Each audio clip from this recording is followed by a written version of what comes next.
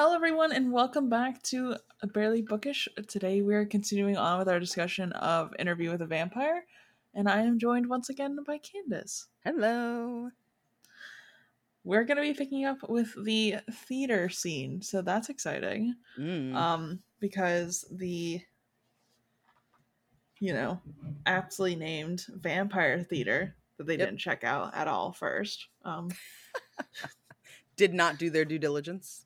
Definitely not. Mm-mm. Definitely not. They did no research. They were like, maybe we'll show up in this town and find other vampires. We'll see what happens. So they basically sit down, and I thought they were all just going to meet there. No, they get ushered into a play, which is fine. Yep. Um, and this play, Death just like takes center stage. And you see an old woman chasing Death, but she can't die. So Death's like, nah, dog. You Like, go over there. Death, like, makes, like, they're so shitty to her, though. Like, that's the thing that, like, really fucked with me in this scene, is how mean they are about it. Because, like, she's, like, begging for Death, because, like, so you know that it's a real woman, right? Like, it's an actual woman. It's not like a vampire. Like, everybody on stage is a vampire, or the person playing Death on stage is a vampire who has, like, a mask and stuff on and, like, a cloak. But, like, the old woman is human, and she looks disoriented and confused, and she's like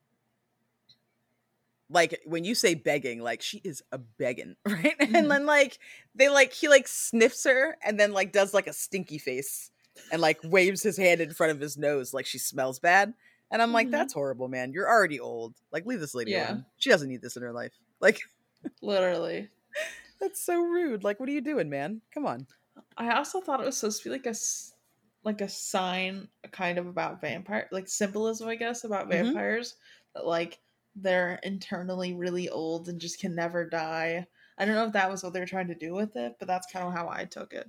Well, I think that malaise of like waiting for a death that will never come. Like, this lady is waiting for death and it'll never come, right? Like, I do think that that's supposed to be a parallel. But I think that like vampires stay beautiful and sexy and fragrant and, you know, like porcelain and, you know, whatever. Made of marble, I should say, rather than porcelain. They stay that perfect forever, whereas this person is actively rotting and decomposing. And I feel like it's designed to both affirm the vampire's immortality, like internally, and then externally to make the audience afraid of their own mortality. Which like is very powerful imagery. Like, I don't doubt, very powerful, but also like, what the fuck, you know? Fair. Yeah, it's a very strange play. Let's just say that. Yep. But then the pretty lady rolls off, and Death is supposed to be like in love, which is something. Yeah, it's definitely something. So that, I think, is like also metaphor for the vampires. So like they don't want the old woman because offering the old woman immortality doesn't serve them, right? And I kind of think that this is foreshadowing as well. Again, like, I know the ins and outs of the basic brushstrokes for this book, but it's been a long time since I've read the fine points of the book. So in this scene, it becomes really clear that they've kidnapped another person for their play. And she's young and she's beautiful. She has like long blonde hair and she's very like thin and kind of waifish. And she's sobbing her eyes out. Like, she's terrified. I think Louis even says he can like smell her fear from their box seats. Like, she's terrified, right? And like when death is in love with her, I think that's supposed to be a metaphor for who they choose to turn, right? Like, they see her as a meal, right? As tribute, as this life's blood essence, but they also view her as full of promise, right? In a way that the old woman isn't. Like, they could save the old woman from death. They refuse to. They could save this young woman from death, and it would serve them because she's young and beautiful. But even then, I think like the point is like, you know, do they or do they not, sort of. But the treatise that Santiago does as Death about like young flesh is very beautiful. And I think that like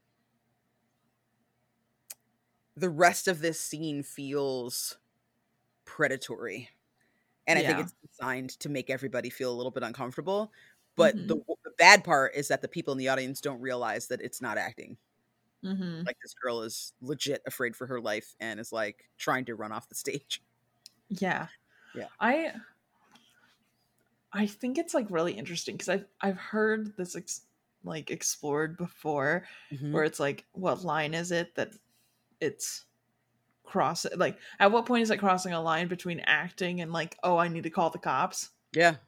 you know? Absolutely. And I oh There's a big conversation happening right now. I opened the article, but I haven't had a chance to read it yet. But it's mm-hmm, about I think it's called Idol or something like that. There's a new show on HBO that mm-hmm, stars The Weeknd and Lily Rose Depp, mm-hmm, and it's by the makers of Euphoria, which, like in my opinion, is a very artistic show. mm-hmm.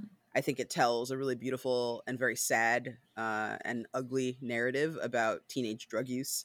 Um, it's definitely sensationalized, but I feel like it's Mm-hmm. a solid show to watch if you can kind of stomach it. But apparently, this new show leaves a lot to be desired when it comes to that kind of expertise and uh, artistic touch. It just feels like torture porn. Apparently, people are like, it's just torture Oh. porn. Like, it's not. It doesn't feel good to watch. And granted, Mm-hmm. Euphoria is hard to watch. Like, not going to tell you it isn't. It absolutely is. Content warnings, trigger warnings, all over the place. Mm-hmm. But it at least feels personal. It feels like art. It feels like there's a reason for it to exist, right? Apparently, this new show, people are just like, how did this get made, right? So Yeah. I very much feel the same way about this play, this part of the play, because like Mm-hmm. this girl's crying real tears. She's like, her nose is snotty. She's, running. The vampires, have the vampire has like her wrist in like a vice grip. You can see her skin lighting up underneath it, right? Like the red Mm-hmm. of the skin coming in from being gripped so tightly. Like she is horrified. And like we talked a little bit about this last time, like the theaters, like the Mm-hmm. Penny Dreadfuls and like the creepy, theater of the macabre and all that stuff that was going on at that time in Paris, especially. And I think a lot of those, I can't remember what they're called. There's like a fancy name for them. But they specialize in making you uncomfortable because, like, again, art is Yeah. supposed to make you feel something. Sometimes the feeling is elation, sometimes it's joy, sometimes it's sadness, sometimes it's misery, sometimes it's confusion, right? Art is supposed to Mm-hmm. make you feel something. And this I think that movement was largely about making you feel terror, Mm-hmm. because again, like we're talking, like in the 1800s and stuff, you have, a lot of like romance authors coming up. You've got, like horror being kind of like first kind of written into formal existence. Mm-hmm. Like you've got, like the older stuff in the 1700s too, with of Nathaniel Hawthorne and people who were writing things that were scary, like early Poe and stuff like that. But like when you really get into like horror, right? Like Frankenstein, Dracula, right? Like those texts, like that's kind of around this time when people were looking for something else to kind of like make them feel alive.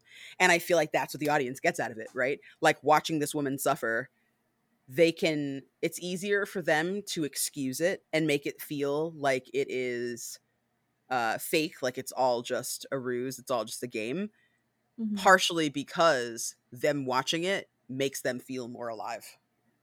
Yeah. You know what I mean? Like it's easier to overlook because you're so focused on this emotion that you're having right now in this moment watching the play, rather than let me think a little bit more and let me think deeper and see if I'm really seeing what's in front of me. Because like Mm-hmm. the way that Louis describes it and the way that Claudia is like titillated in that moment, like I feel like other people could have picked up on the fact that this is real, and the fact that they have multiple shows, right? The fact that like Mm-hmm. this is not the first time they've ever made this one show. This is something that's ongoing. People come under cover of darkness to enjoy this. It's like a step away from a snuff film. You know what I mean? Like Yeah.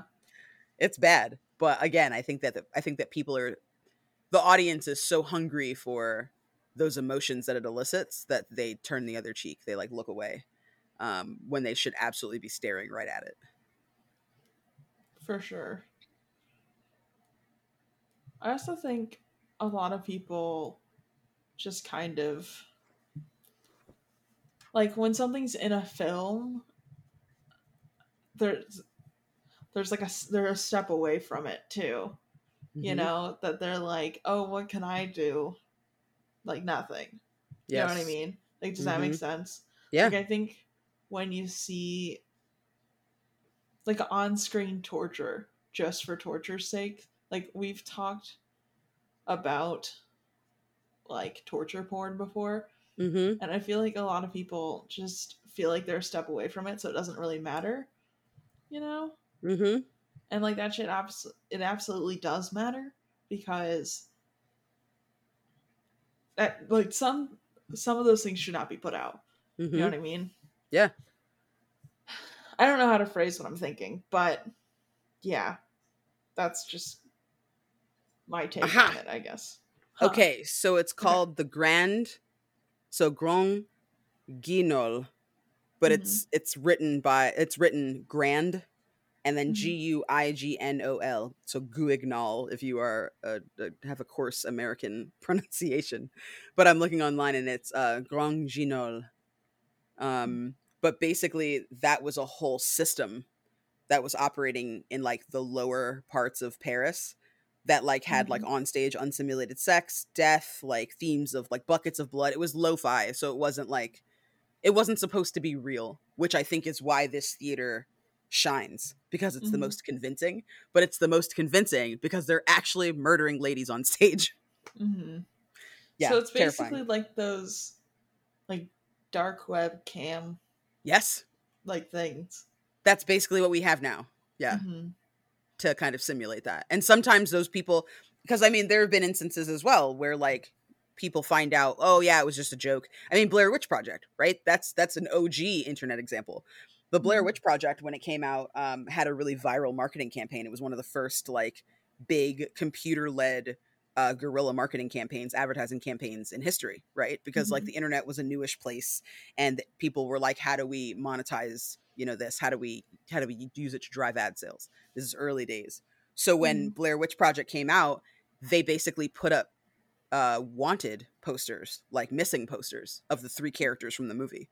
And because they were little known actors, there was like their first roles, nobody was familiar with their faces. So Mm-hmm. people thought it was real. Multiple places across the world, like in America, and I think in France is one of those places as well, where people thought, like Australia, I think this happened too, like people thought these people were missing in their Mm-hmm. city and like organized searches to look for these people because they thought it was real, right? Like whole websites devoted to it. Like, Mm-hmm. oh, hey, these people went missing in this forest, blah, blah, blah. And it was all supposed to be like tongue in cheek. It was all supposed to be like, oh, it's for an upcoming movie. In fine print at the bottom, it was like, this is a movie, copyright date, right? Like, but they Mm-hmm. didn't make it obvious enough that it was for a movie. And there were a lot of people who were tricked into thinking that these people had gone missing and Oh vanished. god. So Yeah. like, yeah, like that's early days of that on the internet. And like, there Mm-hmm. have been stories definitely that have been uncovered that like people were watching something they thought was sensational, but it actually was the real thing. I mean, down to R. Kelly, right? R. Kelly was just indicted for additional years in prison Mm-hmm. for the video that supposedly wasn't of him. But and people watched it, right? Like I remember trying to download like the Spider-Man trailer. I was trying to download something that was very innocuous and innocent, and some Mm-hmm. monster had decided to put that in the link instead, so it was labeled Spider-Man, but when you opened Yeah. it, it wasn't. Like people used to do that all the time in like the early days of like Napster and LimeWire and Morpheus and all those old Mm-hmm. Kazaa, like all those old downloading torrent sites. Um, they would do that all the time. They would put like something horrible in there. Like it was that first time I saw salad fingers, it was because of that. Mm. Somebody had put like an extra creepy salad fingers gif or something Yeah. in the link or whatever. So yeah. So this is what I'm saying. Like all this to say, Mm-hmm. all this to say, sometimes people don't want to see it, right? They Yeah. want to make excuses because they're busy feeling something, right? Oh, well, you know what? Chris Brown makes me feel really romantic. I love Rihanna and I love him and I don't want to come between them. It's not about coming between anybody. It's not about, oh, I don't want to pick sides.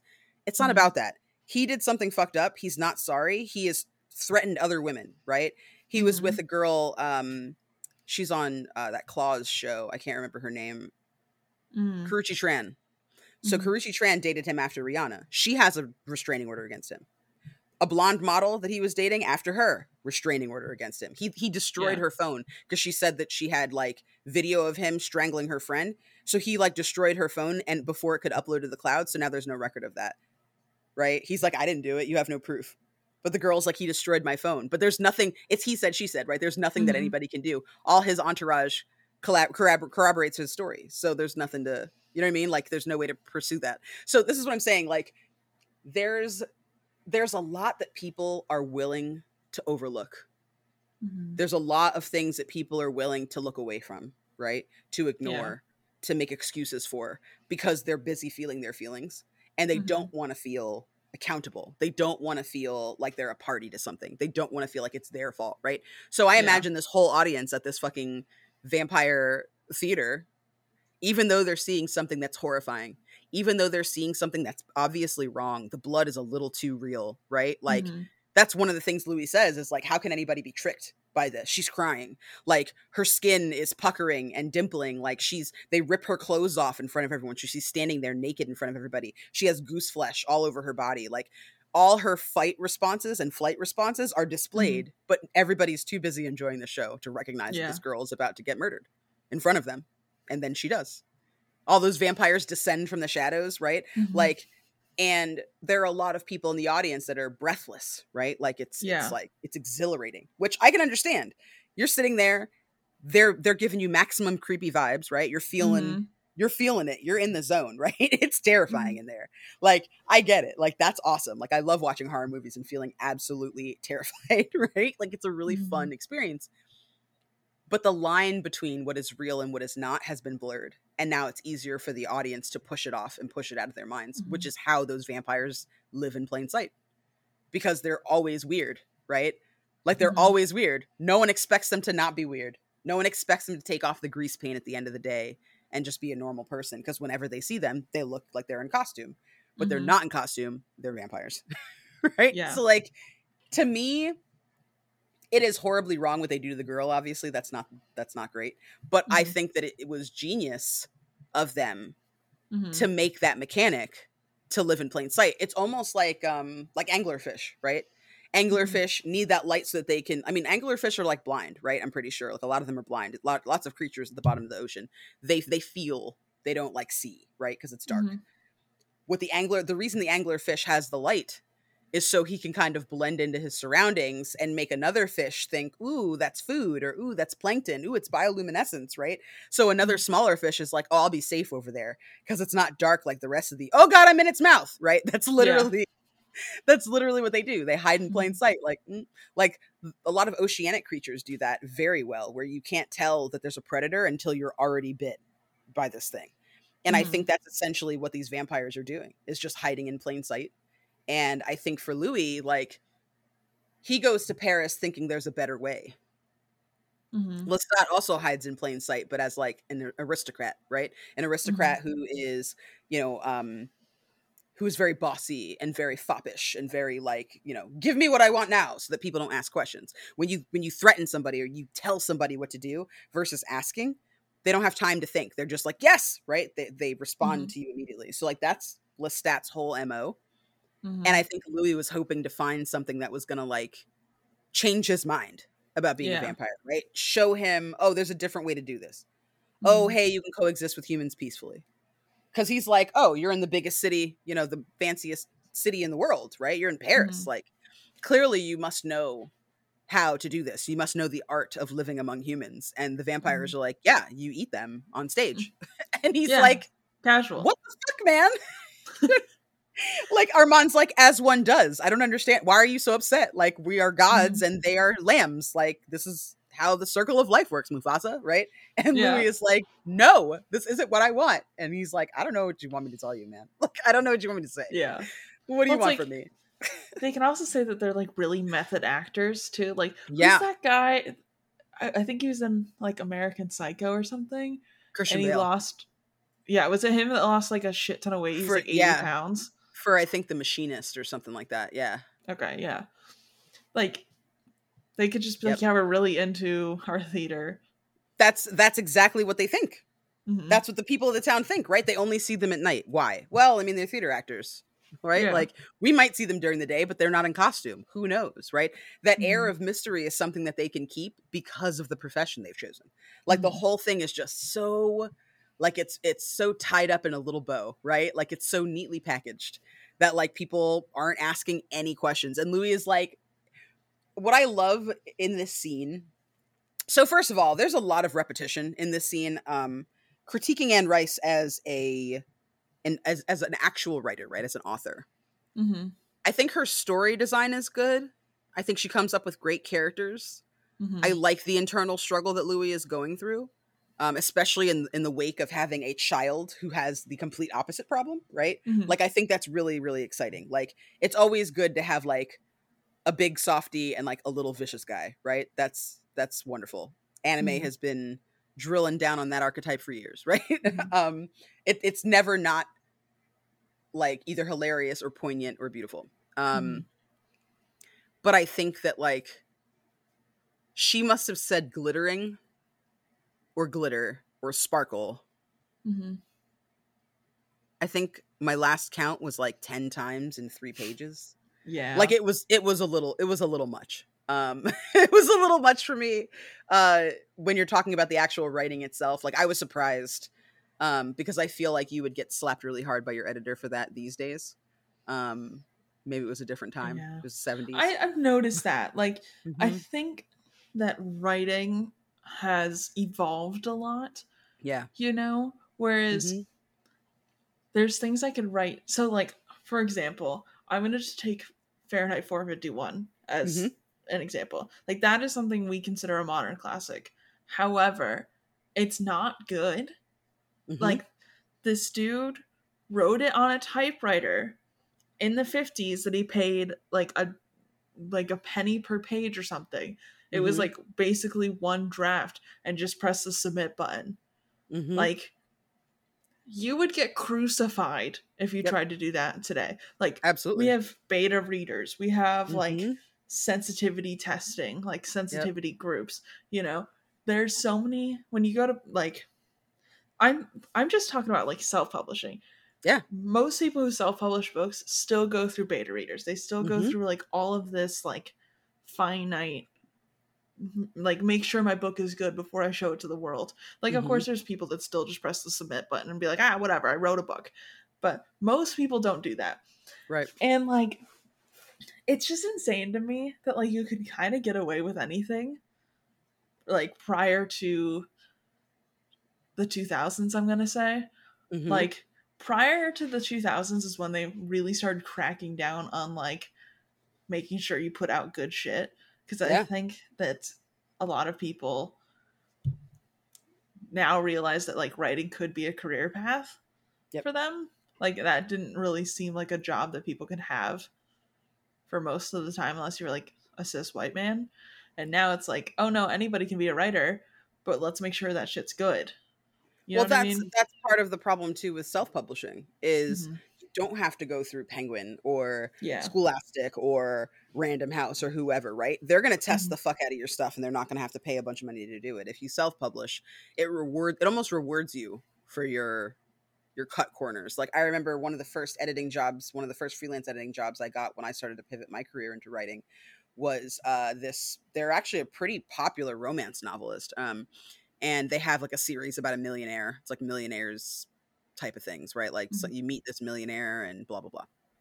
If you So tell me 50 Shades of Grey is who you were working for, no, I'm no, gonna no, scream. no, not mainstream high profile. More like they sell a lot of books on like Amazon, right? Okay. Um, so like Kindle books and stuff. So I had a job editing their stuff, and I remember I'm reading it right, and I'm correcting their grammar and their tense and all that stuff, and I'm pointing out inconsistencies and whatever, and I'm making notes as I go through.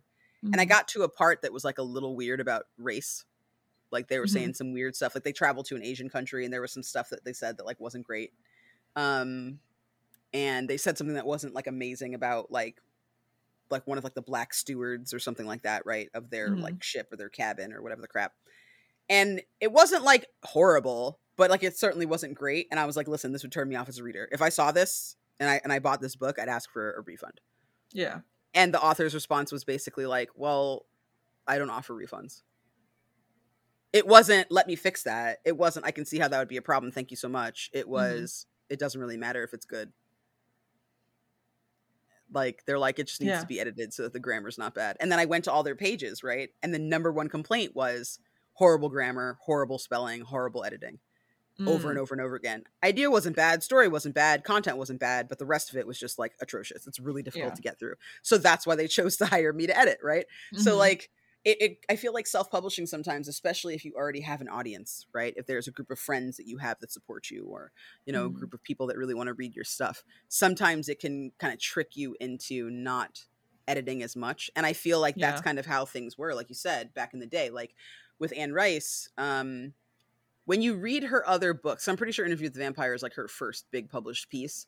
When you read like The Witching Hour, right? Like the first Witching Hour book is similar length to Interview with the Vampire. It's like 500, 600 pages, right? Or something like that. It's like it's a thick bitch.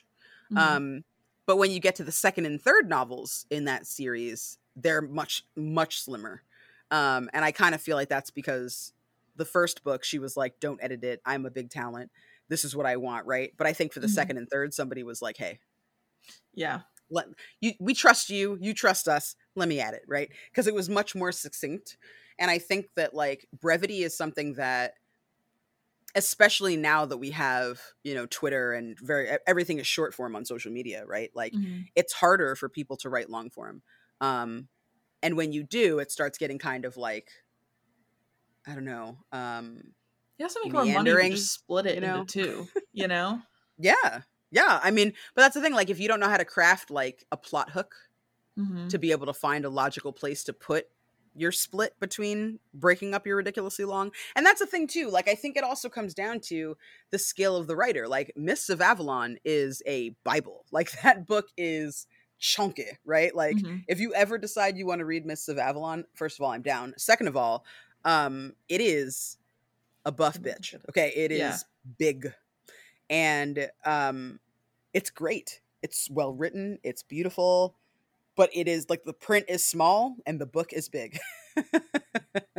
And there's nothing wrong with that, right? It's an epic. It's telling the story of King Arthur from the women's perspective. Like, it's an epic novel, but it's long as fuck and it's serious. Yeah. It does not feel as repetitive as Interview with the Vampire, which I'd argue probably has 25 to 30% fewer pages. Have you read Legendborn yet? No, but it's on the list. So good. I am like currently reading it right now just because you said Mist of Avalon and I looked up what that was. Bump it up. Okay. If you like that, you're gonna like this. Awesome. Lots of Arthurian stuff in it. I haven't finished it yet, so I don't know if it gets like, it's already good, but I don't know if it's like going to continue to get better. But I'm like halfway through it. That sounds very exciting. Yeah, and like, heck yeah, I think the thing you're probably going to find the most interesting, like you're probably going to relate to, I mean, is that like there's a lot of conversation about basically this little social group she's forced herself into to get like answers, is all white people. And so like she like to the point where I think it's really good to read for someone who is like white, because it kind of shows you the other's perspective, in the way of like to the point of she gets introduced to like the group, and like she doesn't have a family name like everybody else does. She doesn't have all this like lineage stuff. And then they're like, and this is our most diverse group yet, looking pointedly at her. Which like, been there. Yeah, like I feel like most people, like most POC will be like, yeah, obviously I've been there. Yep. Like a lot of white people will be like, I remember the day that people said that Candace was diverse. Yeah. Yes. Like, I just think it's a really good read, and it's like a fun way that like to get a different perspective if you haven't like had that kind of experience, you know? Awesome. Okay. Like it doesn't feel like it's punching not up. I don't know. Which way would you be punching if you're like, it's not punching. It feels like it's punching up and not down. So like, it has the Coretta Scott King Award too, which is always a pretty solid yeah, it's really good. Awesome. Okay. I don't know much about the author, but I think overall, I have a gift card to Barnes & Noble that I will be using to purchase this. Yeah, get it. You're gonna like it. It's it's been a very good read thus far. Oh, and there's 2 of them. Yeah. Okay. They just came out with the second one not too long ago. Awesome. The best. Yeah, let me know when you read it and like live tweet me your thoughts because I want to know. I love it. Whew. Okay. And there's queer folks in it. That sounds great. Yes. There is also, I think I told you that there's like a non-binary person in there too. Mm-hmm. Yeah. That's very what I was talking excited for about. that. Yeah, I love that. Okay. You've sold me. Yeah, it's been really good so far, and I'm only halfway through it. Like I was supposed to have finished it by now, but like life, you know. Oh yeah. But I don't get enough Arthurian. Is it pronounced Arthurian? I've decided it is, but I'm not convinced. Yeah, Arthurian. Mm-hmm. Okay, I've not gotten enough of that in my life. Like I was obsessed with Merlin growing up, and I feel like I just want to bring that back. Like this is the year that everything that I was obsessed with as a child we're bringing back to the forefront. So we got vampires, we got magic, we got Arthurian legends apparently, because all of that. Yeah, I just need it in my life. There's nothing wrong with that. I feel the exact same way. Do yourself a favor, go to Disney Plus and watch yourself some Sword in the Stone. It holds up. I don't know if I've never seen it before, actually. You've never seen the Sword in the Stone? No. Oh my god, Rachel. First of all, it's hilarious. Okay, it's going to be one of the funniest Disney movies. Like, I would argue, for me, the number one funniest and most hilarious Disney movie, hands down, is Emperor's New Groove. Oh yeah. You won't talk me out of it. No one can disprove it. It is the funniest Disney movie. Mm-hmm. Number 2, close second for me, Sword in the Stone. Okay. That movie has laughs and more laughs. There's transformation, right? Mm-hmm. Both emotional and physical transformations. There's only one kiss, and it is between 2 squirrels. There's a conversation about consent. Nice. There is like a triumphant story within it as well. It's great. It's wonderful. And there is one of the best Disney villains of all time that does not get near her share of appreciation, Madame Mim. Also in my top 3 Disney villains. It's Maleficent, Ursula, I love Madame Maleficent. And I love Ursula. Well, that's what I'm saying. You're going to love Madame Mim. She's great. I gotta watch this.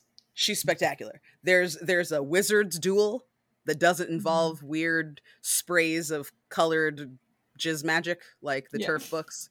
It's great. It's wonderful. So definitely do yourself a favor. Take a gander at that.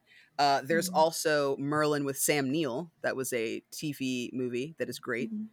There's also a Mists of Avalon TV movie miniseries thing that is not very good. It's not bad, but it's not as good as the book. But all of those I highly recommend to you if you are going on this journey. I love Arthurian stuff. I've been obsessed with King Arthur and his knights and all that stuff for forever. The Once and Future King is a good read if you like that. That's what Sword in the Stone is based on. The very first book of the Once and Future King, like, because it's split into 4 like almost novella type situations. The first book is The Sword in the Stone, and that's what the Disney version is based on. Okay. Really good stuff. I'm excited. Yeah, I need to make time to watch more TV because I don't watch enough. Like, I'm always going. So I really want to make time to turn my little brain off and watch a little bit of TV, even if I do it while I'm working or something. Yeah, I like watching TV now more than I did before because you can curate it. Like, I know we're gonna watch the Interview with the Vampire television show so that we can talk about it and compare it to the book. Very excited for that. It's on AMC, and they've been doing right. AMC has been doing an all right job, other than keeping The Walking Dead around for entirely too long. AMC has been doing a good job with their television. Killing Eve is spectacular, or was spectacular. It's over now, but I like making time for television because I feel like it teaches me how to write better. Like, I study the dialogue rather than just sitting there and like kind of letting it be passive about receiving the information. I talk a lot about it. Like, my partner and I will sit down and like have full on conversations about what we just watched and what it means. And, but look at this thread. And, like, I just finished watching, Andor on the Star Wars show Andor on Disney Plus. And, I was able to guess the ending like 3 episodes before it finished. And my partner was like, how did you do that? But like, that's part of it for me, right? Like, I watch TV and movies the way that I read books. Like, I always try to do analyses when I'm done, because that to me is how you actually get something from it. Like, movies and TV are art just like anything else, right? They're still trying to make you feel something. They're still trying to get you to understand something, right? Abbott Elementary is a show that's really doing that, but with comedy added. A lot of people were like, oh, it's just The Office, but like set at a black school. It has a similar makeup of The Office because it's like a documentary crew is following them around. But I feel like that's really where the similarities kind of end, especially now that we're in season 2. There's a lot of moments that are teachable moments for people that are absolutely gorgeous, and very well written and beautiful. And I think that like that's my favorite part about this like golden age of media that we're in right now, where there's a lot of bad shit out there, right? There's like 18,000 Real Housewives. No judgment if you like that. Everybody needs their bullshit sometimes. Yeah. But like there's Dance Moms, you know what I mean? There's like the 40th Survivor season. Like there's trash television on, right? There's popcorn that come out all the time. Sure, not everything is going to be fucking Everything Everywhere All at Once, right? But when you get a movie like Everything Everywhere All at Once, that's both fantasy, sci-fi, right, popcorny, but has like a very deep and gorgeous message that transcends gender, sexuality, and race, ethnicity. Like, that's some magic, okay? That's magic to me. And I'm so captivated by it, which is why I think I was so eager to read this book with you again, because say what you want about this book, it has inspired generations of authors, right? Like it has inspired so much media. It's inspired so much pop culture. Just the glittering alone. Like part of the reason I brought up her repetition of glittering and sparkling is because that is 1000% where fucking Stephanie Meyer got her glittery vampires from. I'm telling you right now, like I will die on this hill until the end of time. Stephanie Meyer can say whatever she wants. I don't care, right? Just like that lady who wrote The Hunger Games says it's not based on Battle Royale. It absolutely is, right? Yeah. Like I think that like for me, when I see Twilight and how the vampires are like have diamondy skin and they sparkle, that is 110% derived from Anne Rice's descriptions of vampires. The only difference is that like she means like a metaphorical sparkle, right? The light reflects off their skin, not like a faceted gem the way they do in Twilight where they're like all like glittery in the sun, not like that. But like in the way marble shines when the sun illuminates it, right? It's a natural rock, it's a natural material. There's a translucence to it that gives it this kind of ethereal and kind of glowing quality. But she's using the words sparkle or glitter when kind of getting that point across. But I am like 99.9% sure that's why the vampires sparkle in those books. And that obviously Claudia. I think Claudia was the OG baby vampire that she references. Yes. Like I will not believe like she has to have said that she takes, and which is fine. Like you can be inspired by other things. That's totally fine. But well, I mean, I think it started out as fanfic anyway. Like it was probably Interview with the Vampire fanfic. You know what I mean? Like if you think about Kristen Stewart's character, like if you think about Bella Swan, like granted, there's no like love triangle in Interview with the Vampire, but like her whole like I'm a human. It's hard. Like that's very Louis. Like that's very Louis. Moping around, being emo, writing in your diary, crying about how you got to kill people. Like that's 110% that. And yeah, Renesmee, first of all, terrible name. Second of all, Renesmee 110% Claudia. Like down to the auburn curls, the way she's described, right? The way she's written. Like this book has inspired countless pieces of work to come. So much so that, again, as we've talked about before, AMC is making their own Anne Rice cinematic universe for their next wave of television shows, right? The Witching Hour comes out. If it's not out already, it's coming out probably in the next 2 or 3 months. So yeah, I think I know Mayfair Witches is out. Oh yeah, that's what it is then. Okay. The Witching Hour is the first book in the Mayfair Witches trilogy. Okay. Yeah, because I saw something about it when I was doing research for like book lists and like stuff. So yeah, I'm pretty sure it's already out. Yeah. That's what I'm saying though. Like she really did redefine this genre and was a very big celebrity author for a while too. Like we discussed last time, her son and how he's a not so popular anymore. He was more popular around the 2000s. Christopher Rice as a queer author, like a gay author. However, I remember there was an episode of The Real World. The Real World kind of came back, and for a while they were gone, I think on MTV in like the 90s, like they kept doing their shows, but then they were like, no, we're doing like The Real World. And they had one that was, I feel like Seattle was like the first one they came back on. I remember Real World. Yeah, so there was a Real World season where they go to New Orleans.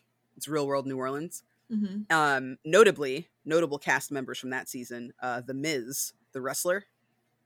I don't know if you've heard of him, I'm but so bad with pop culture. I don't know what's going on ever. It's It's okay. so bad. I know enough for both of us. Thank you. Because So The anytime Miz something happens, is, I'll just send it to you and be like, help. yeah, please feel free. Yeah. If something I don't know about, I'd love to learn about it because someone's Mhm. inevitably going to ask me.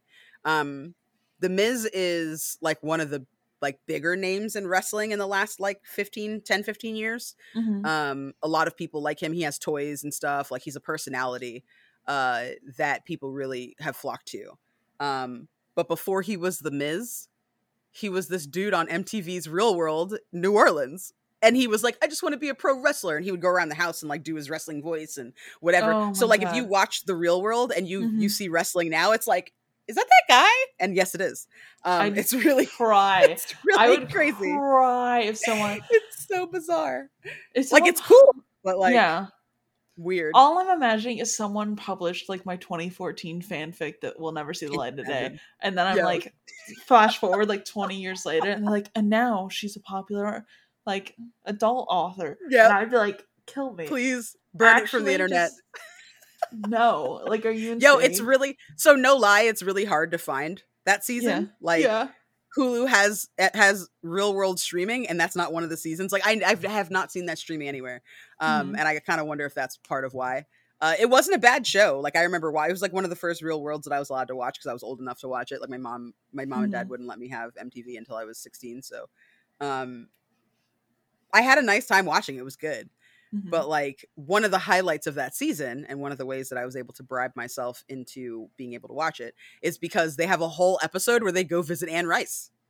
Like it's an Anne Rice episode. And like everybody that's like the cast and everything, the whole house is like, oh my God, it's Anne Rice, you guys. She's an icon. And she's there like, hey guys, I'm Anne Rice. And they're like, That's oh my so goodness. cool. And it's a big deal. So like, I remember as a kid, I was like, oh, Anne Rice, right? Like she was a big celebrity artist, like for a while, like a big celebrity author for a minute in pop culture, but like sort of started to fade. Like she had nothing to do with Queen of the Damned. It doesn't have Tom Cruise in it. As a matter of fact, like, I don't know if you're going to want to watch Queen of the Damned because it's not super duper related to this book. Like, it's mostly about Lestat. After this book, after Interview with the Vampire, it goes Vampire, Lestat, I think Tales of the Body Thief, and then Queen of the Damned, I feel like. Or you might want to switch those two at the end. I can't remember which one is 3 and which one is 4 because it's been many, many moons. But the rest of the series kind of focuses on Lestat. Like, this is about Louis. The next like 2 to 3 books is really more about Lestat, what happened to him, what he's been going through, how things were, etc. And Akasha, he finds Akasha because he wants to know more about like his past and his heritage and stuff. So it's like all about his adventures and stuff like that. But if you want to watch Queen of the Damned, we can throw that in too. So we can talk about how different because it's like a totally different version of Lestat. And I think Anne Rice was mad about it. Like, I don't think she was into the new version, like the newest, because Queen of the Damned is like the newest movie that they made, even though that came out in like 2000 something, like 2001. But she was like famously like, no, I hate it.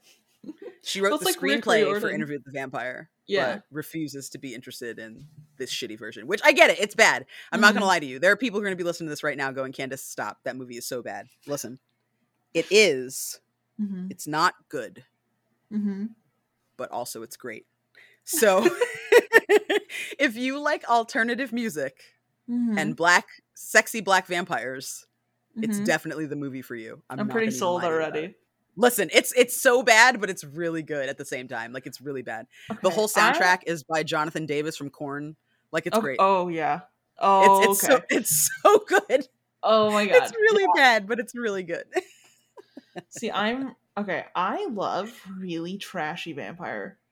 Oh, you're gonna love this. Yes. Yeah. Like, I'm kind of obsessed. Like the original, what was that show I was telling you about? With the Dampier vampires.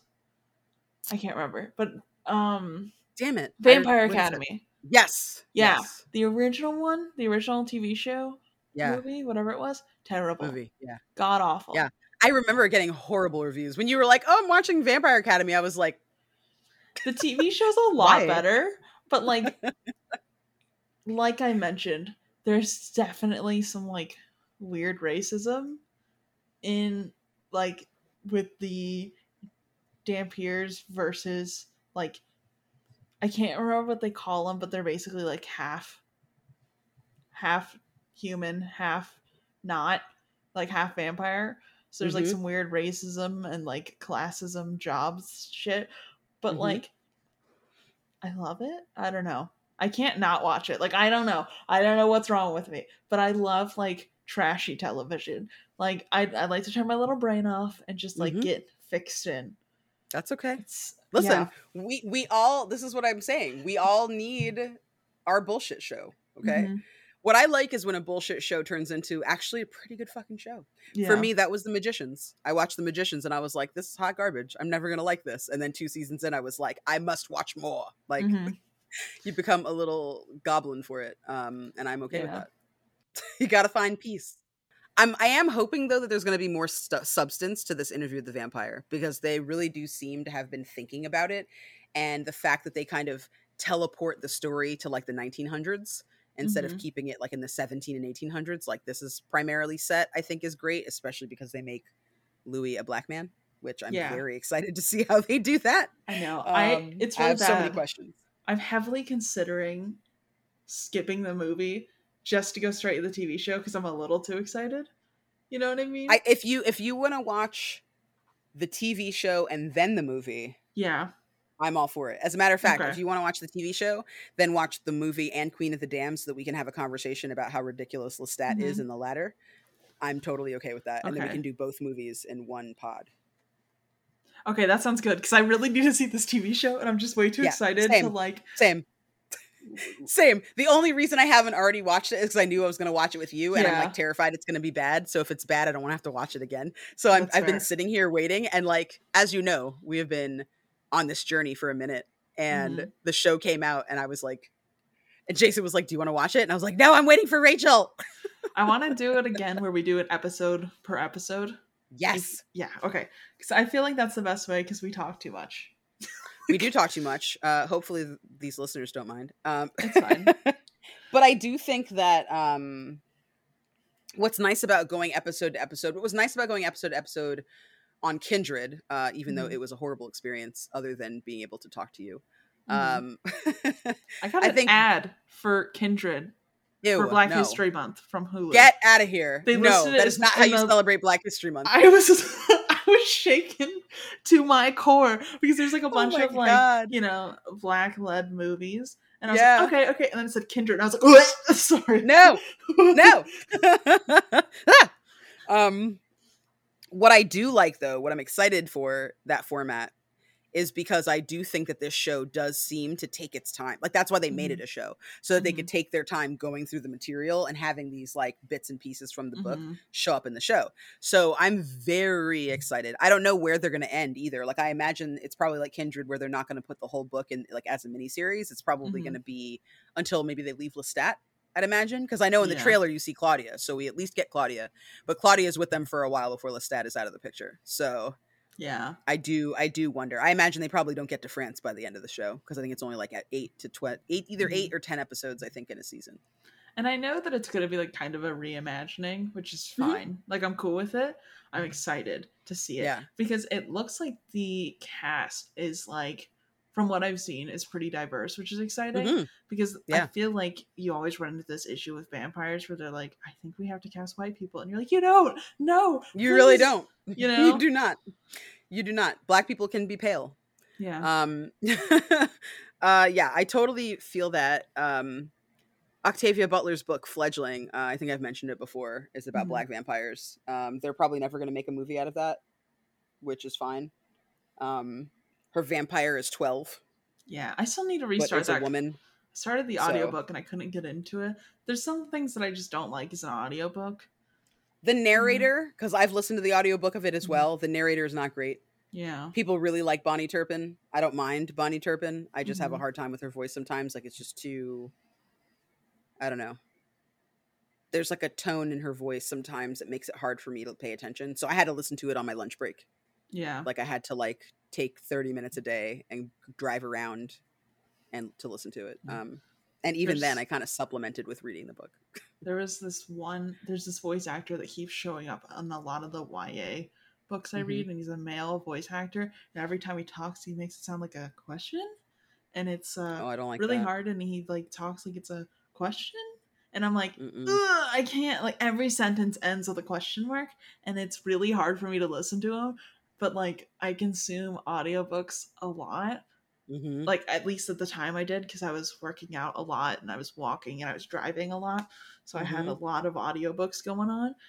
Yeah. And he was really ruining it. He was really killing my vibe, because I can't handle people that talk like that. I find that your VO actor can really make or break pretty much anything. Like if you've listened to Interview with the Vampire, the audiobook, the man who voices it has a very kind of strong accent. He doesn't sound the way that I would imagine Louis sounding at all. It's very weird to hear him, especially if you like have seen Interview with the Vampire, the movie, and you think of Louis as like Brad Pitt. Like it's really difficult because his voice is just not. Same thing with Game of Thrones. The guy who reads for Game of Thrones has like a very kind of like, I don't know, the way he says black is weird. He doesn't say like black or block, right? Which is like how you'd say it. If you were British, you'd say black, right? Like with a long A. But he says blick, like BLEK or something. So he's like, Khal Drogo was up on his Destria, black as night. His hair was black. The night was black. The horse, black. And you're like, what am I listening to? People can really make or break your audiobook. One of the best audiobooks I've ever listened to in my entire life, hands down, and have returned to multiple times. Mists of Avalon is pretty great. But like World War Z, yeah, I mean, master level audiobook. I've only seen they the movie. hire. So it's nothing like the movie. The movie has nothing to do with the book, really. The movie takes like a piece of the World War Z ideology and makes it like Brad Pitt's story. But like the book is actually a collection. So the book is kind of like a mockumentary, kind of. Okay. Where it is Max Brooks, who is the son of Mel Brooks, the famous comedian. So Max Brooks, or Albert Brooks, I think is his dad. Albert Brooks is his dad. I think Mel Brooks is his grandfather. Okay. So basically, I was like, Mel Brooks is pretty old, but go yeah, off. He's really old. So like, so Max Brooks essentially, it's almost like he's himself, and he's like, yeah, when the zombie war came, you know, there were a lot of survivors, and you know, these are their stories, basically. So like, the book is written like it's a chronicle of a journalist going all over the world to talk to people about like, where were you the day that the zombie war happened? What happened? What highlight do you have from the zombie war now that it is over? So it's like post this thing happening, we've gotten it under control, we're living our lives now. Let's talk about how things were. So each story is a very different portrayal. Some of them are day one, right? Some of them are like, you know, oh, I saw Patient Zero. Which, like, when you see Patient Zero in World War Z, when they go to, I think, South Korea, I think they're like in a South Korean hospital or something like that, and you see the guy who was infected. It's taken from the book.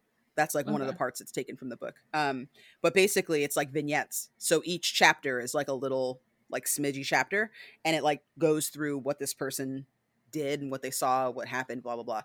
The World War Z audiobook, they hire like 30 to 40 different actors to narrate every single one. None of them have a repeat VO. That's actor. So cool. It's awesome because you're listening to it, and like sometimes you're like, is that Henry Rollins? Is that Alfred Molina? Right? Like sometimes you can pick out like who the voices are. Is that Common? Right? But sometimes you don't, and you're just like, it's enthralling. Like it's so interesting. All of the stories really come together in a beautiful way. It's just very well thought out. And like, I've found that ensemble VOs are something that I think are very intriguing, but have to be done the right way. Like the Golden Compass, that's an ensemble reading. Not good, in my opinion. Had a terrible time listening to it. Love the book. Yeah. I tried to watch the movie of that one, I think. The movie's terrible. Okay. No. Did you read the trilogy? I've never read Highly recommended. Okay. Great series. Great I series. think when it came out, I knew there was a book series behind it, but it was at that point in that point in time I didn't have a lot of time for reading, so I was like, let me watch the show, and if it's good, I'll read the book. You know? I heard the show is not bad. I haven't watched the show yet. I meant the movie is not good. Yeah, with Nicole Kidman. No, wouldn't recommend. Like, this is terrible. Yeah, it's bad. The show though, I heard is really good. I do plan to start the show at some point. It's like that, and it's called like The Legend of something, but it came out. It's like with owls, and it's supposed to be based on it's supposed to be based on a book series. It's supposed to be really, really good. I think it's called like Hunters or something like that. I know what you're talking about. Oh, it has an owl on the cover. There's like different versions of them and stuff. Kind of like that cat series. The Warrior Cats? Yeah. I'm obsessed. Like that, but with owls. Cats. Yeah. The Warrior Cats. So fun fact for you. Nova and I are making a second podcast called Novel Nostalgia, where we're revisiting books from our childhood. The first book series we're doing is the first 8 Warrior Cats. Yeah, you got to get on some Animorphs too. People listen to the fuck out of that. Animorphs is starting to make a big comeback hard. Like somebody just did an Animorphs TTRPG the other day. Yeah, I've never read Animorphs. Me either. I didn't get into it. I was a Goosebumps kid though. I wanted to be a Goosebumps kid, but I didn't have access to Goosebumps books, so I never got to be a Goosebumps kid. Sorry. Yeah, they were real good. I might just revisit. Just read them now. Yeah, why not? I mean, whatever. Just start with the first one. Start with the old ones, because I will say, like, having read. So a big book for me when I was younger was The Midnight Club, which was just turned into a TV show on Netflix by Mike Flanagan. And he's the guy that did Bly Manor and The Haunting of Hill House. He's great at his job. He's great at what he does. The show is not bad. It's not what I remember. They made a lot of changes to the original text, which is fine. But the book itself was big for me. Like Christopher Pike was huge for me. I read like at least 50% of his catalog. And I remember when I was young, like those books were like spicy. Like they were, it was like super spicy YA. Like it was like trashy paperback romance novel, but for teenagers. The first time that I ever saw the word orgy in a book or in life, other than The Band, was a Christopher Pike novel. And my mom was like, "What are you reading?" You know that you're on the right track when your parent is like, "What the fuck are you reading?" Yeah. Because then you're like, "You can't take this book from me. Other kids don't read. You can't steal my books. It's the only thing that keeps me going. And it's healthy to read. And you're supposed to be reading for school. And I'm going to tell everybody you took my books from me." And then your parent is like, "Fine, I guess I won't take your book then, because you're right. It's important that you read." And you're like, "Good, give me my smut." Yeah, thank you. Don't look at it. You don't need to know that Interview with the Vampire is talking about teenage boys freely giving blood and erections. You don't need to know that, Mom. Like, oh my god, when my mom had jury duty when I was like in 8th grade or whatever, when Twilight had just come out, I had read all the books. And then she went to jury duty and she's like, "I need something to do." So I heard Twilight's pretty good, stole Twilight from me. And then she's like, "Did you read these scenes in Breaking Dawn?" And I told her that I totally just skipped the chapters. And she believed me. So back to the theater, though. If you want to talk about the theater. So they rip the girl's clothes off. She's crying. They lay her out on the floor. She's trying to fight. The rest of the vampires come out on stage, all looking terrifying with black hair and super pale skin. They descend upon her and eat her, and that's essentially the scene, right? And people leave. It just ends. It's done, right? It's over. It's just, anyway. So then, like, Louis and Claudia are sitting up in, like, the balcony, and, like, Claudia is just like, "What the fuck?" And Louis is like, "I don't know." What is going on here? I'm very confused. And he like looks down at the end of the row, and Santiago is there waiting for him with like this nasty look on his face. And he's like, "I'm not trying to deal with this guy." So then like this beautiful vampire who came out at the end of the scene and kind of like got the girl to calm down. Like he has like this glossy auburn hair, and is like has Spanish features, all beautiful and shit. And he comes upstairs and like kicks Santiago's ass and is like, "Get out of here." And then takes Louis down to the study, introduces himself as Armand. And it's like, okay, so I've, new character enters the chat. And Armand is there, and they go to his study, and like he's like trying to be I don't know. I feel like I've never truly gotten a good read on Armand. I feel like that's on purpose. Yeah. But like he's so aloof. Yeah. Like Yeah. he's just like, I don't know. He's like a weird walking conundrum. I don't know. Armand is a confusing character because he's like got the darkness and mysteriousness of like an angel from Buffy.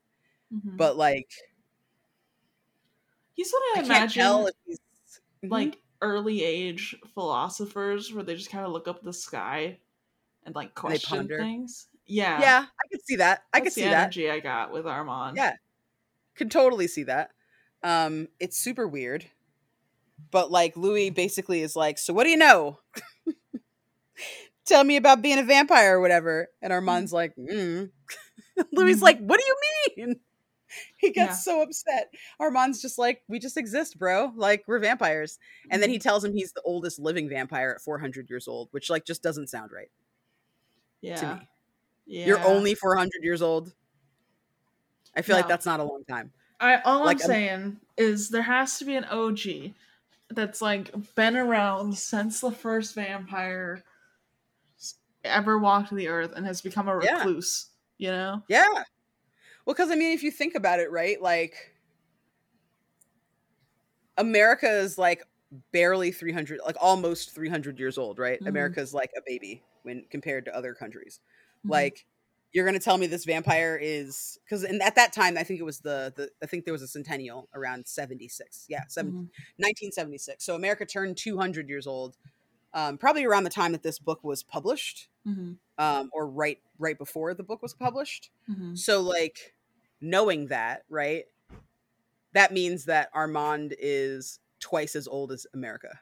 Mm-hmm. Which I'm like, that doesn't seem that old. Yeah. Like not even a century. Mm-mm. All right. Like more than like 2 centuries. Like 2 centuries old doesn't seem prominent, right? Yeah. I feel like 800 is like, look at you, daddy vampire. You know. Yeah. But like 400. Like good for him though, I guess. That's when you're entering adulthood as a vampire. You know, that's when you're like, okay, at that point, realistically, you've had like 5 lifetimes to live. Mm-hmm. Like I feel like the first 2 as a vampire is you build your wealth. Yep. No. Okay, rephrase. Your first lifetime as a vampire is when you go on your killing spree. There you go. This next 2 are you building your wealth. Mm-hmm. Your 4th one is when you like really start to like chill out for a second. Yeah. And then your 5th is the one where you go on a lot of weird vacations and blow through most of your money. So I feel like Armand is like somewhere in between, like he's built his wealth, he has a home, he has a permanent location, he's got a solid racket, right? But like he doesn't have the control of an older vampire, or Santiago wouldn't fucking try him all the time. Yeah. I think Santiago honestly is like the weakest link for Armand. Mm-hmm. Like the fact that like, because he has such disdain. Like he shit talks Armand. Like, I mean, Armand shit talks Santiago like while they're in his study together. Mm-hmm. Like Louis is looking around at the walls of like art and stuff like that because there's paintings and shit everywhere, and there's like devils, and he's like, "Where are devils?" And Armand is like, "What's wrong with you? There's no God." And Louis is like, "How do you know?" He's like, "I mean, I'm 400 years old. If there was a God, I'm pretty sure someone would have struck me down already. I'm not just sitting here fucking thumb up my butt. Like, what are we doing, right?" Louis is like, "We're devils. It's the children of Satan." He's like, "How are you holding on to this?" And Claudia's just like, "I'm embarrassed." Right? Claudia's in the corner like, I don't know him. I don't know him. I feel sorry for this man. I do not know this man. I don't know him. But like, I feel like very true to what you're saying. Like he's about to go on like the crazy vacations. Like that's where he needs to go, right? Like he seems to be looking for a way out because again, I think he knows that this group of vampires has kind of like not outclassed, but like out crazied him. You know what I mean? Like they're not as adjusted as he is, which like, even though they're older, I'm dying to know how old Santiago is personally. I think he's as young as Louis is. In my thing, yeah. Because, you know, he's in his goth era. Like, for him, you can tell it's a phase. Like, most people, you're like, oh, you're actually goth. But for Santiago and his little groupies, he thinks you have to be goth to be a vampire. Oh my God, when Louis realizes they all look the same because they all dye their fucking hair black. They shit talk Claudia's dress. They're like, what's going on with this pastel dress? What are you guys doing? And it's like, I love how like bougie they are because like they have a bunch of shit to say, right? Like just like nonstop, just fucking clowning on Louis and Claudia, right? Like nonstop. Even the compliments are shitty, right? Like even the compliments are like, your hair is nice and everything, but like, right? Like they're still like just nasty about it and rude. But like they're shitty to Louis and fucking Claudia because they're just like, don't you know how vampires dress? We are an aesthetic bitch, right? But then like Louis and Claudia are like, aren't you hiding in plain sight? That's what we're doing, right? Yeah. Like, what are you saying? Santiago's like asking Louis a million questions. Like that got so scary for me. Like the moment when Santiago is like, he like pretends that he's sad, right? Like Louis flees from Armand's study. And because like Armand is not giving him the answers he wants, and he's like all fucking struck dumb by the fact that things are never going to change, they're never going to get better. And it's like, you're a vampire, of course things are never going to change. Yeah. You don't change, everything else changes around you, right? Like that's the nature of the vampire. So he gets all emo and runs off into the distance like, woe is me. Why won't anyone understand me? I don't understand. But at least his daughter with them. I'm like, terrible plan, buddy. Hello, right? So he goes out into like the open or whatever, and Santiago's there, and he's got like this emo face on where he's like got his knees drawn up and he looks all like dejected, and Louis like, oh no, this sad creature, his bullshit humanity coming back to him, right? Santiago's like, tell me more about yourself, it'll make me feel better. Totally plays him until Louis is like, wait a minute, you're not sad. And all the other vampires come out and they're like, he's not sad, he's just kidding. I'm like, guys, they're so shitty, they're like the worst. He gets to Paris and it's like, I've been waiting, I've been looking everywhere for you, and they're garbage. Can you imagine that? You're like on a global trek, right, to find your people, to find your community, right? Like, oh, I'm gonna find them, they're gonna be great, like I need to go see my people. And you get there and they're all awful. Dude, the Claudia later being like, I did all of this and I hate them. I'm so mad. Why did we come here? I was seasick for weeks. Ate nothing but rat sickness, right? Like, like I can totally understand why they're just put the fuck out, especially knowing that Claudia, like, obviously has been talking to people, right? And trying to set up her own future in Paris, trying to figure out like how she can thrive there and leave Louis. Like there's like very much this underscore. And like I think that's one of the things that really struck me this time around, right? I remember Claudia's story pretty well. I know what's gonna happen, so no spoilers, but like seeing her transformation a second time, it's so much clearer than it was the first, right? Like Anne Rice uses a lot of adjectives like blank stare, toneless voice, right? Like the way that she categorizes Claudia and her behavior and her affectation is very much of someone who does not give a fuck, right? Someone who's over it, someone who's just kind of here because she's supporting somebody else, Louis, right? Like she does not care. She's not in the mood for compromise. She doesn't really want to get to know these vampires. She's passively interested in getting to know these people. Like it's mostly for Louis that she's there. And I feel like this is almost the final straw. I feel like this is the last time that she's finally just like, you know what? I think I need my own place, right? Like I think I need my own life.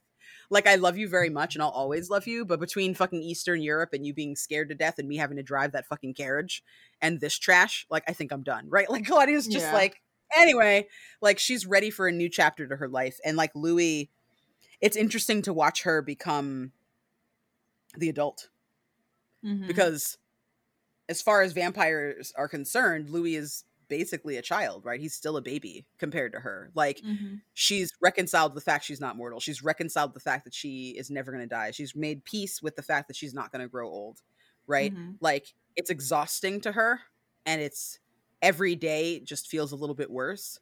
But she's resigned herself to, well, I'm still a powerful being and I can make my life what I want it, which is why their hotel room, like when they talk about the hotel room that they stay in, and that Santiago somehow knows everything about because they've been casing their joint for weeks, which is terrifying when you realize that they've been watching them all that time. Fuck. That moment, my blood ran cold. I was like, Jesus. So they could have gotten you at any time and you wouldn't have even noticed. Like at this point, Louis' humanity is becoming a liability for him rather than something that's nice and keeps humans alive. It's going to make him dead. And probably Claudia too. So like, it doesn't even, keep humans alive because he just like, gets upset about it. And then he like it's always 0 to 100 with them. They don't ever just like drink from and release. They don't do practice catch and then release. They always have to kill. Yeah. Which is a whole other topic, right? Like, I think that's why Armand is such a change for Louis. Why, even though he doesn't like what Armand has to say, or the lack of what Armand has to say, I guess I should say, even though that's a thing that he has, like a problem he's having, he still does learn from Armand. Like, one of the sketchier moments of this book is when Louis goes back after the play to see Armand in his study. There's a young boy there that's 13, I think. So he's not a child like Claudia, but he's also very much not an adult.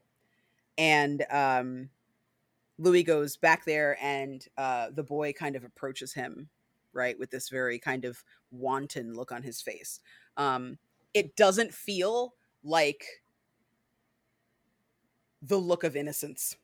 It's a knowing look, like, you need me, right? You want me. And so he approaches Louis and offers his neck, and Louis sees that he's like riddled with vampire marks, right? Like riddled with bites that are healing. Yeah. And so Armand is like, please sample this boy, right? Yeah. Sample my boy.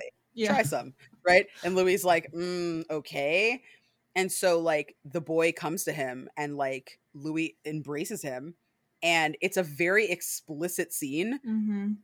No sex takes place, but Louis mentions this boy's erection at least twice, and how the boy is like moaning with pleasure and stuff, right? Yeah. And like he like loves getting his blood drunk and all that stuff, but like it's awkward because obviously he's 13 and that's not great. And I understand age of consent in Paris, I'm pretty sure, is not 16 like it is here, or 18 like it is here rather. There's different lines all over the world for the age of consent. But this boy essentially like is fine having this sexualized encounter. I think is what we should say. It's sexual for him. It's sexual for Louis, but they're not having sex. Yeah. And I think that's like the nail in the coffin as far as whether or not Louis is straight too. That's like, yeah, Louis is gay as springtime, which is wonderful. Listen, there's no doubt in my mind that this is not a straight man, the entire book. No, not a straight man at all. Sweet baby. It's funny because like when I read his scenes with the lady next door, the woman who owns the neighboring plantation, in my mind, when he appears to her as a ghost, he's like, in my head, I'm like, can we have like JVN play Louis, please? And we had like a reenactment of that scene. Like, I feel like Louis is there like, listen, honey, I already told you how to moisturize to look good for all eternity. How to go out there, take those idiot men's money, fucking run them around town, okay? Take their fucking wealth, girl, take it, right? Like, that's literally how I picture the scene of him being like, you got to get those cucks, bitch. Get that money, right? Like, the way that like somebody would like cheer someone on in modern times. Yeah. Like the way that your like gay best friend like talks to you. So I don't know. I find it deeply entertaining. And I'm even when he said he loved the neighbor, I was like, this is a bisexual man. Like, yes. He thinks she's pretty, but also her brother is cute too. That's what I'm getting from this. Yeah, facts, big facts. Yes. Which I love to see it. Like, give me a fucking bisexual vampire. I honestly think all vampires are bisexual. I think when you can have any and anyone you want, like, you stop caring about shame, you stop caring about religion, you stop caring about all the things that like make people not want to consider whether or not they're a little bit gay. Yeah. And I think you just kind of go for it. So I feel like when you live that long, you're gonna be like, let me just dip my toe. I mean, you have literally nothing to lose. Yeah. You know what I mean? Like, if you're embarrassed about it, you can kill all the witnesses, you know? Like, this is what I'm saying. You have nothing to lose. Like, go for it. Try the whole smorgasbord. Really. Right? Go for it. So yeah, I don't know. I still like this book. I recognize the place that it holds in pop culture. I understand how it has lasted this long. But I do very much look forward to, like we were saying, seeing where they take it in a more modern sense with the TV show. Yeah. Because I think that there's more to be told here. And I think that like this book, obviously it wasn't rewritten, but I feel like it could be rewritten, right? It Mm-hmm. could stand to have a rewrite. There are some ways that it's written and some things that are said that like aren't great, especially in like the early days, talking about slavery and the plantation and stuff like that. Like Yeah. there's not a lot of diversity. There could be way more. One of the things that the movie does is they cast Antonio Banderas as Armand, which means that he is a person of color. Mm-hmm. So that's one change that happened that I thought was good. They still make him just as white as everybody else's skin and stuff. Mm-hmm. But I do at least like that, you know, he's in it. And like another Easter egg, Tandy Newton from Westworld fame. Okay. I mean, she's been in a bunch of shit, but Westworld and Big Mouth are like her most recent endeavors that people know. She's in it as one of the slaves on the plantation. Okay. In the movie. So there'll be some cameos that you see that you're like, wait, what? In the movie that are interesting. But yeah, I think that if this book were rewritten, I would be very interested in understanding it. I think it's cool thinking that like in the next like 100 years, someone probably will rewrite this because the Creative Commons license will be up. And they'll be like, you know what I'm doing? A retelling of Interview with the Vampire, just like how we have a million retellings of Alice in Wonderland and stuff. I would love to see someone do a retelling in which Louis is like a dad. Like Claudia is his actual daughter who at 16 years old got bitten by a vampire, but like she was really close with her father and was like, I can't imagine going through this whole life with you. Breaks up with vampire boyfriend, goes on a fun journey with her dad. Like I would love to see that. I feel like that's what they did with Let the Right One In. There's a I don't know if you've seen that movie. It's a Danish film that was made into an American movie that is not as good, but it's about a little vampire who is supposed to be androgynous, and they meet a little boy that they take an interest in because they're lonely and they want a friend. So the Danish version or Norwegian, I can't remember. It's a European movie, but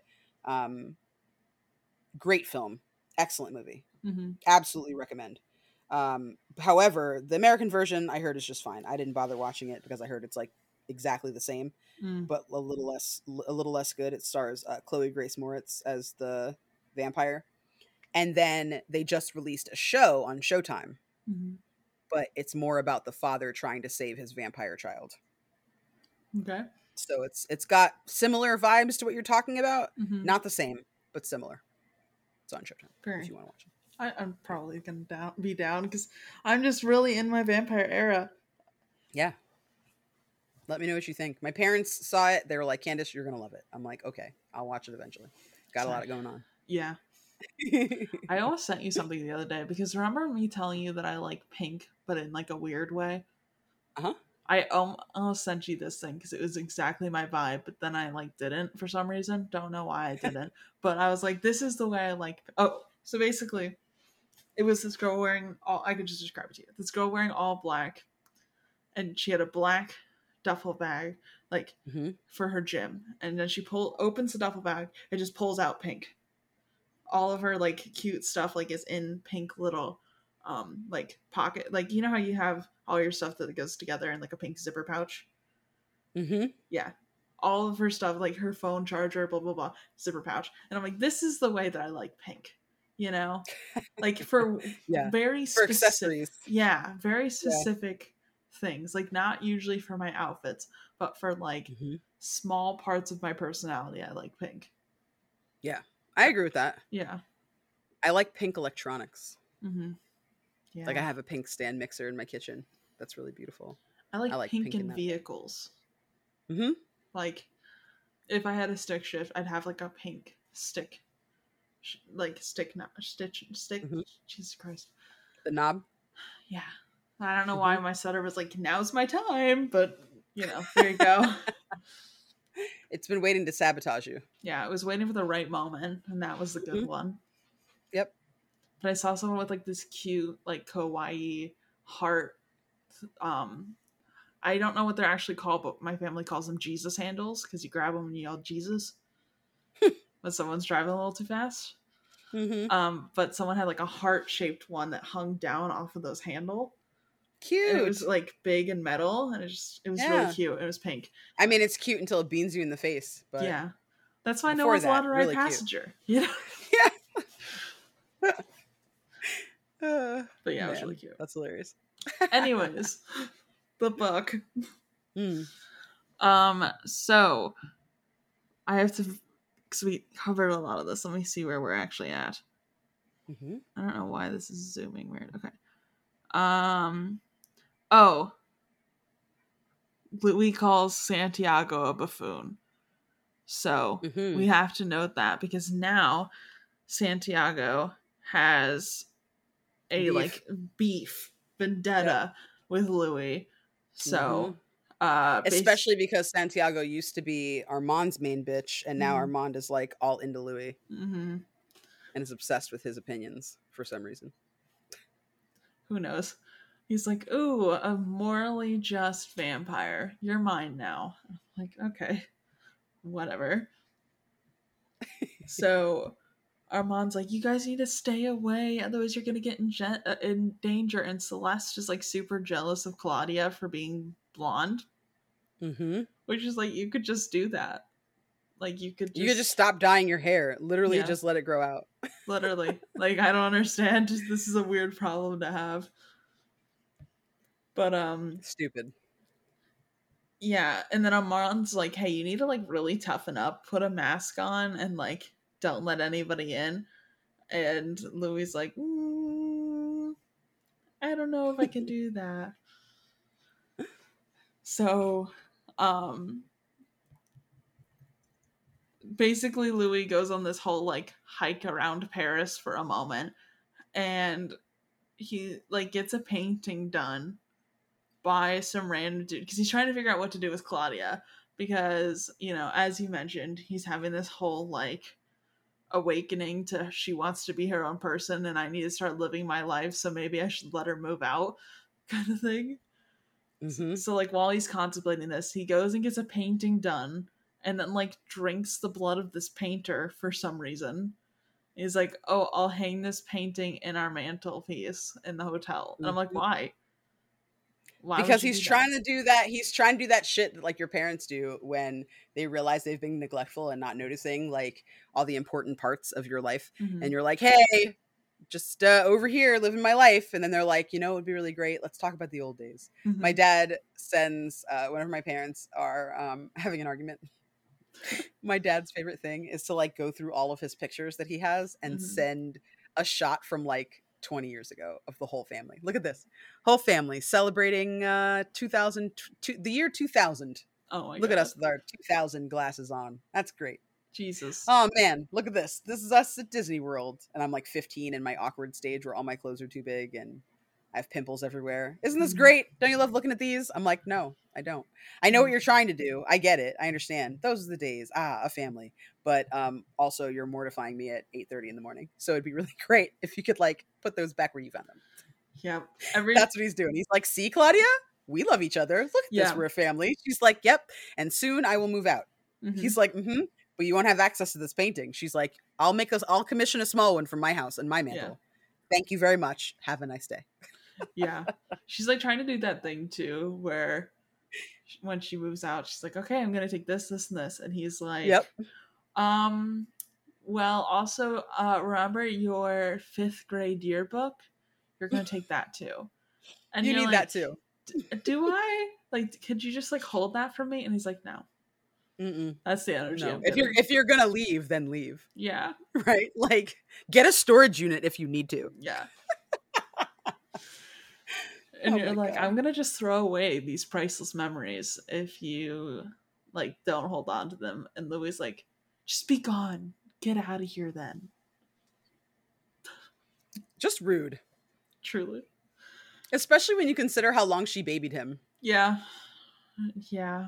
Like, I understand he's like, oh, I'm your dad, right? He's thinking of this like, I'm your dad's sibling lover, right? Whatever.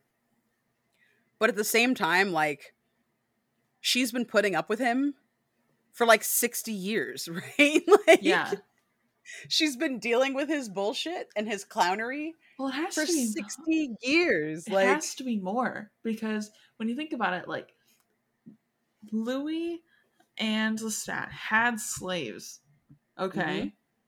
So then they go from having slaves to being in New Orleans for not a long time, to getting Claudia, to going to Paris, and now we're talking about servants. So maybe more like 100 years. Yeah, like it had to have been a long period of time. This is exactly it. Like, I think, like, and again, like, Louis, I think upon this second read, like, the first time you read this book, I feel like Louis is a very sympathetic character. Because if you buy into Claudia is an abomination, right? If you buy into that theme, that she's just like Lestat, right? She's that father's daughter.